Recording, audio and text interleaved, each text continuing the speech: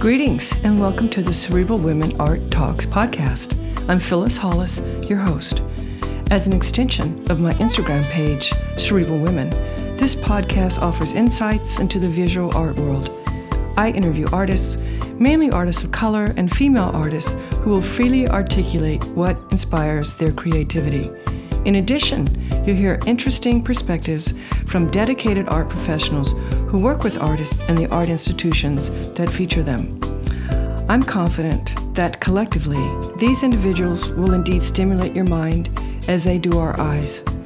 Please know these interviews are conducted in my Manhattan apartment, so please forgive the background sounds of city life. Welcome to the Cerebral Women Art Talks podcast. In this episode, I feature artist Liliane Milgrom. Our conversation will be a departure from other interviews in that we will be discussing a book she wrote titled L'Origine, after the Orsay Museum in Paris graced her with the opportunity to copy Gustave Courbet's painting titled L'Origine du Monde, The Origin of the World. Liliane spent nearly a decade researching the secret life of the world's most erotic masterpiece, a painting that disappeared for 150 years. Let's begin with me reading the opening paragraph. Paris, winter 2011, the Orsay Museum. It stopped me dead in my tracks. Granted, I was in Paris, but nonetheless, this wasn't something you'd expect to see in one of the most celebrated museums in the world. Prominently displayed on its own dedicated wall and hanging at eye level was a realistically rendered, X-rated peep show perspective of a woman's exposed genitals, not a fig leaf in sight. The parted thighs drew my eye towards the riotous pubic bush just left of dead center. The vulva was split asunder by a palette knife slash of scarlet. A shadowed ravine divided the buttocks into two creamy rounded orbs, and only a single breast, crested by a blush-colored nipple, peeked out from beneath rumpled sheets. No face, no legs, no arms, just lady bits. With that, welcome to the Cerebral Women Art Talks podcast, featuring artist Liliane Milgrom. Thank you and enjoy. Liliane, it's wonderful to have you join me today. Welcome. Thank you, Phyllis. So, I introduced listeners to this episode by reading them the first chapter in your book titled L'Origine. I'm sure their minds are wandering in different directions, some curious, some appalled, some intrigued. I was totally captivated by your work, by your book, by the entire scenario. So instead of talking about who you are as an artist, I just want to dive into your brain, the journey you went on from the moment you walked into the museum and you saw this unique and beautiful work by Gustave Courbet. And with that, I'm going to hand it off to you. Well, merci beaucoup, Phyllis. I'm glad that you read that first paragraph because that leaves no doubt in anyone's mind what we're talking about and the sort of painting that you don't often encounter in museums. So that is how I felt. And I think you can tell by that first paragraph that I just saw immediate beauty in it. I was, initially shocked because I wasn't expecting to see that. And very quickly it turned to infatuation.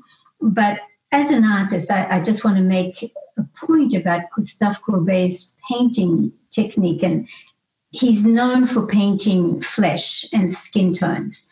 His skin tones are absolutely luminescent. They're just beautiful.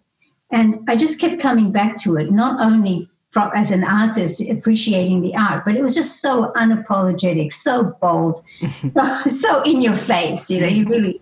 And so on that day, I don't want to give everything away, but what happened is on that day, I was in Paris for a few months on an extended artist residency. I didn't really know what I was going to do there. I knew I wanted to approach something to do with sexuality and aging.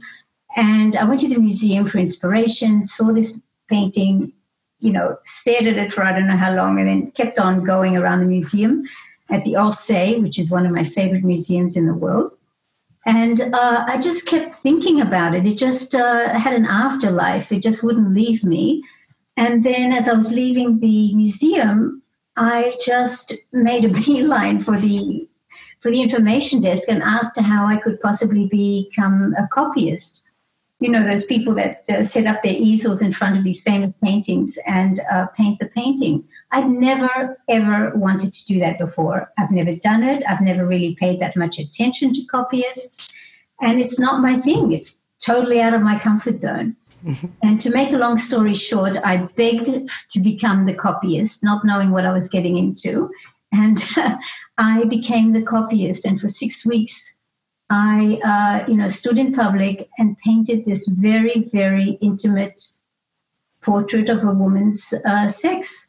And it was the experience of a lifetime. It really was. I went through a whole transformation of feelings from the beginning of my copyist stint to the time I finished and put my last brushstroke on that painting.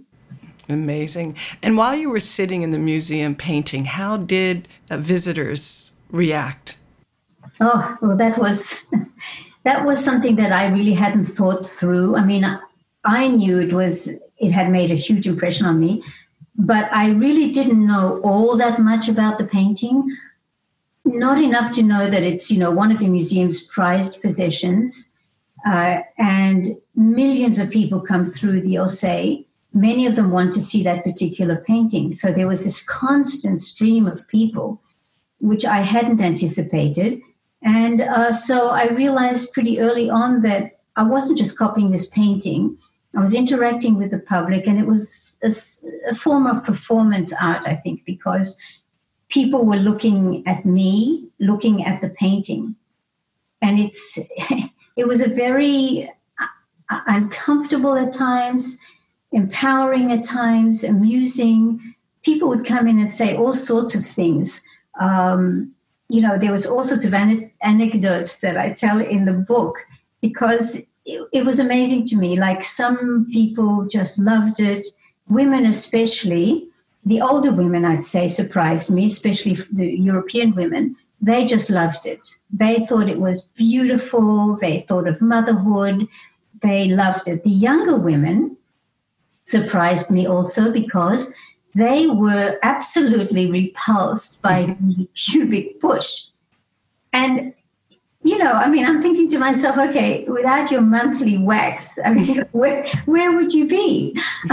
So that sort of surprised me. And then also there were these young guys who came in, and I spoke to them, and they said, no, they did not find it erotic because they needed a face to go along with it. They thought that the eyes and the mouth were the erotic trigger points for them, whereas older men definitely found it still very erotic. So there was a lot of different things.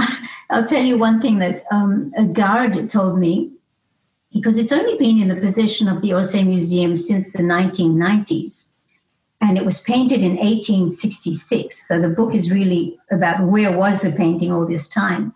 But after it was shown at the Orsay in the 1990s, right at the beginning, a security guard at the museum told me that there was this French guy that used to come in a raincoat every day as soon as the museum would open and just sort of park himself in front of this painting with his nose like right up to it. And he would every day.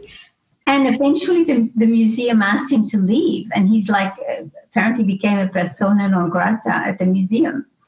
So, people do get obsessed with this painting in good ways and I won't say bad ways, but, different ways. And tell me, so do you have a sense of why the male gaze is different than the female gaze? Oh, that's such a loaded question. It is. And, okay, so let's just start. I think that one of the reasons I wanted to write this book is I wanted to humanize the painting. I think people rush to judgment when they see this painting. and they think it's, pornographic and provocative and all that. But I don't think that was the actual motivation of Gustave Courbet in 1866. And we have to put it in context. The painting was painted as a commission, a private commission, for an Ottoman diplomat, Khalil Bey. So it was never meant for millions of people to ogle at. Let's start right there. And it was kept hidden all this time. But it was definitely painted for the male gaze. But again, you put that into context in the 1860s, okay? You're not going to paint something like that. It would just have been too shocking for women to see it. It was not for women's eyes. And in fact, every collector that it went from hand to hand after that time were all men, except for the very last woman, Sylvia Bataille. And it was meant for the male gaze. So now, here I was looking at it through a very feminine gaze. And I saw, I think, a different thing. I think women see different things when they see that. I saw beauty, I saw empowerment, I saw creation, and I saw not so much any eroticism, but I just felt like an identification with it, which I think that the male gaze could not possibly identify with this painting as a woman does. I mean, what's your impression of the male versus female gaze? As far as women are concerned, I think some may feel that if they appreciate the work, they can't claim that because society makes them feel that good girls don't like that type of work, or good point. Yeah, we're supposed to hide ourselves. We've been brainwashed over the years yes. As a means of control. So it seems as if the older women, with all the sexual revolution and everything, are much more open-minded in many ways. Mm-hmm. And I find that some younger women, not all, lean more towards being judged by a society or men or in general, and so they turn their nose up to it. Right, that's, there's a lot to be said in that, because I still think back about my embarrassment that first day when I, turned up to the painting, rolling my easel behind me and stood in front of it and set up my little mini studio there on a stool. And it was, my palms were sweating. I was absolutely shaking. I couldn't meet anyone's eye. And I am not a prudish person. I just was overcome by embarrassment at that time. And that's what being there for 6 weeks did to me. I am no longer embarrassed. I feel, like I said, totally empowered. I identified with the painting, and I have a personal sort of protective pride in that painting. I just absolutely love it. Yeah. I think I would have been obsessed also. So you were the very first copyist. That's right. And since then, let's talk about the various contemporary artists who were inspired by this work. Oh, that's another thing that is so special about this painting. It is still so incredibly relevant, almost 150 years after it was painted. And relevant not only in that it, is a launching point for discussion and debate about the female body, the naked female body, control over a woman's body. It's still so relevant in that way. But so many contemporary painters and artists of all sorts who have seen this painting have riffed on it in their own way. And I have sent you, as you know, I have a whole file that I keep discovering artists. It's almost like, and people are now sending me images that artists have done because they know that I'm interested in this topic. So there's been so many artists. Actually, I'm really sorry, I don't have my list in front of me, but I can describe certain ones. Like there's Trockel, I think, is the name of a German painter. She's a conceptual artist.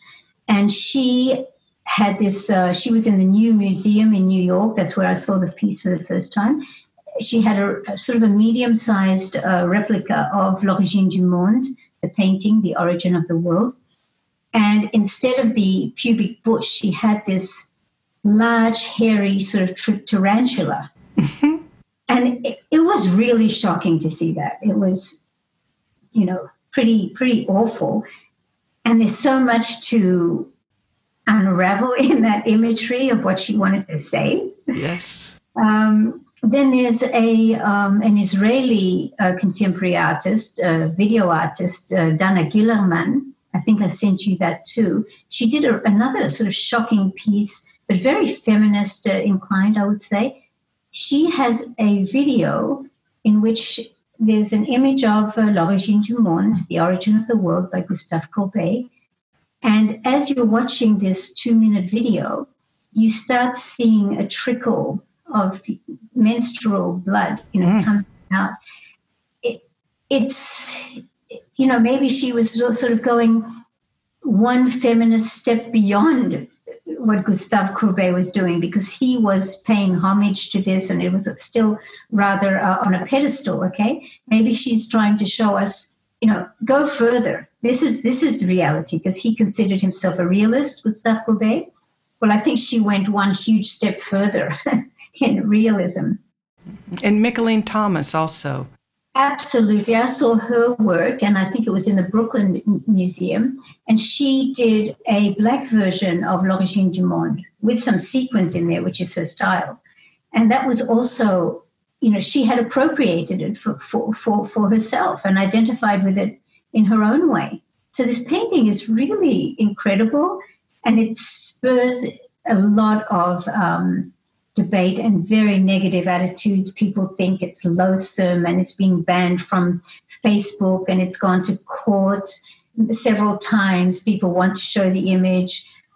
And social media giants still have a problem with it, even though they lost in the French courts. Yeah, I have to be careful how I post it. That's right.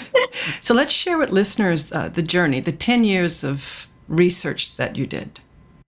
Well, I can assure you that from that paragraph you read at the beginning, I had no idea that I was going to be immersed in this painting for the next decade. It just would not have crossed my mind. So not only did I spend that 6 weeks of my residency in Paris painting this painting, but when I got home, I just was still so intrigued by it that I started looking more deeply into its history. And I also went and bought the 800-page compendium of Gustave Courbet's translated letters. And the minute I started reading his letters, I said, I am totally enamored with this guy. I have to read all his letters. And I became intrigued by the artist himself and by the painting. And I started reading more and more. Fortunately, I can read in French, because most of the research and history and books and biographies written about this painting and about Courbet are in French. And that was one of my motivations, that I wanted English-speaking readers to be able to know about this incredible history. So I started reading and more, and I realized, oh my goodness, if I thought the painting was riveting, its history is even more unbelievable. Couldn't make that stuff up. So I just had to write this. It's a story that must be told. And it took me 10 good years, and I'm very, very proud of myself that I could stop at a certain point and say, okay, I just have to write now. So let's talk about him a little bit. In terms of his choices and the title of the work, I mean, do you feel that he has or had respect for women? I mean, the title, Origin of the World, I mean, that's making a strong statement. It's a compliment. It is absolutely a compliment, but unfortunately, there's no direct, unequivocal proof that he came up with the title. So there's a lot of debate again, even about the title. But it goes back a long way, pretty early on, almost like a year or two after it was painted, people started referring to it secretly by that name.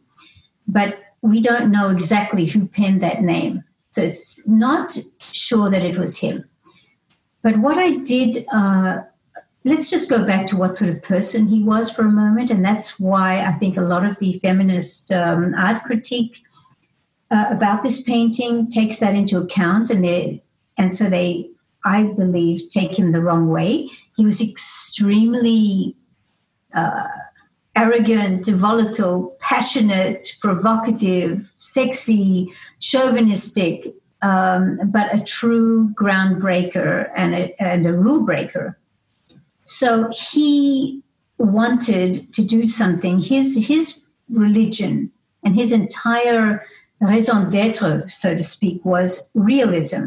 Like, you can speak about realism and different forms, different schools of art, okay? But to Gustave Courbet, realism was the way he lived. He refused to paint anything that he could not see with his own eyes. That was for him the way he lived. He hated hypocrisy. He hated anyone telling him what to do. And he went ahead and painted what he saw, which was not of the time. That is not how painters painted at the time that he was painting. So he was a realist. And I believe that the way that this painting is painted with such sensitivity and beauty, I do believe that he was making a statement as a homage to women. He did love women. And no one had ever painted the female sexual organs in such a way. I mean, think about it. Mm-hmm. You've gone through museums and they're awash with naked bodies of women. And usually their genitals are covered up, right, with a fig leaf, a hand, or a fabric, or crossed legs, or whatever it may be.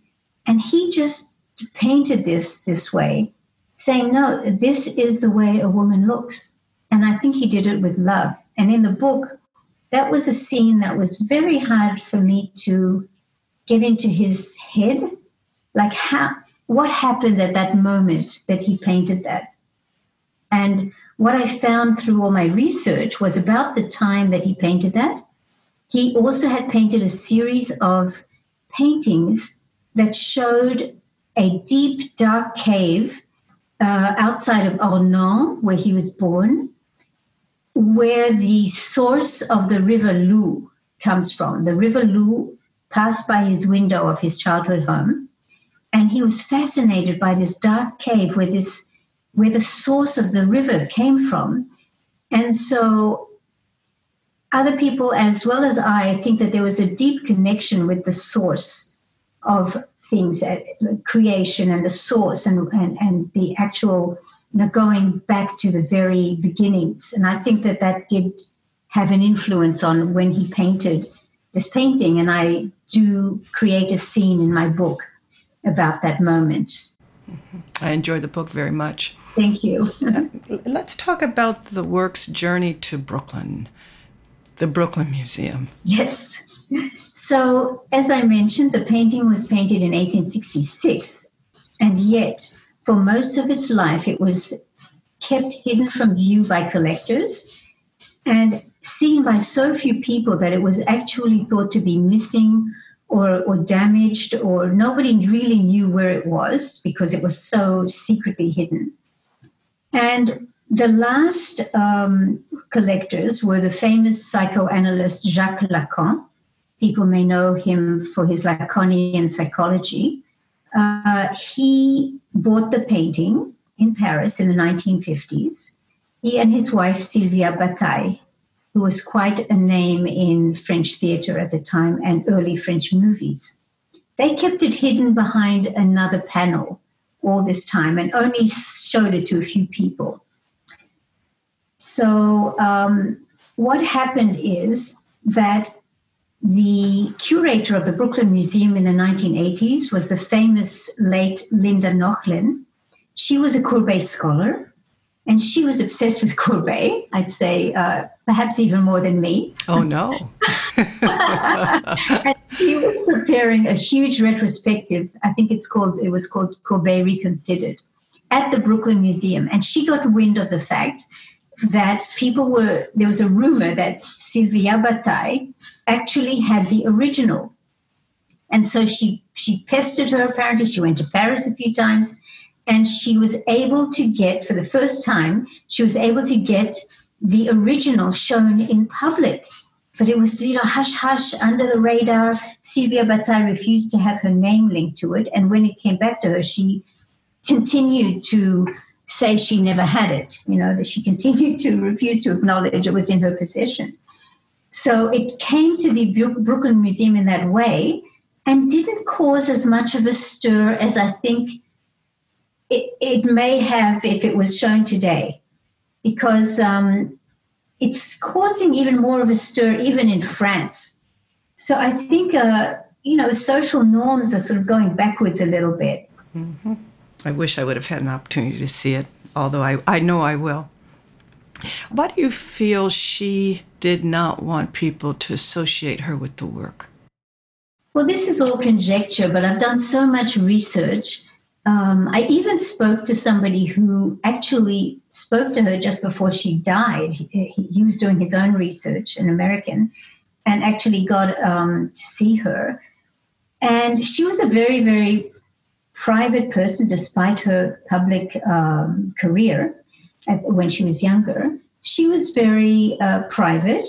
So she, I think, the way that I have read her comments about when her husband did used to shock people in his bureau by showing them, he would slide out this false front that was painted by André Masson and say, and he would just he was a psychoanalyst, okay? So imagine he had this painting hidden behind a sort of a landscape, and he would bring his very few friends that he wanted to show this painting to into his office, and he would just pull aside this cover and just watch their faces as they would sort of go from shock to, what is this? He just enjoyed that. I bet. And what I read is that Sylvia Bataille, that annoyed her. She did not want this painting to sort of be like, the red light district almost. She really felt differently about this painting. And I think it was because, she was a woman. Mm-hmm. And as I said before, a man is not going to feel the same way and the same sort of identification and the same protective feelings that we women might for this painting. That's not to say that there's a lot of women who absolutely hate this painting and think it's exploitative, etc., and they're very averse to it. But in my opinion, Sylvia Bataille, she thought that the world was not ready for this painting. Well, if I owned it, it would be in my bedroom. There you go. This interview has been fascinating. I very much enjoyed the book, and I'm sure listeners are curious because we've commented about different aspects of your journey, and if they have questions or wonder about things, they can have those thoughts explained while reading the book. So let's close up with you sharing with listeners the details about the book, where it's available, and how it's been doing. Well, thanks, Phyllis. As you can tell, I love to talk about this book and about the artist. My passion for it has not diminished. I think everyone around me is sort of waiting for that. But you can find my book, L'Origine, The Secret Life of the World's Most Erotic Masterpiece. You can find it on Amazon, Barnes & Noble's bookshop, or you can also, support your independent booksellers by asking them to order the book for you. Or you can go to the website, www.littlefrenchgirlpress.com. And there I have links to where you can buy the book. And I always love to hear my readers' responses and reviews, and engage with me. Tell me what you thought of the book, of the painting.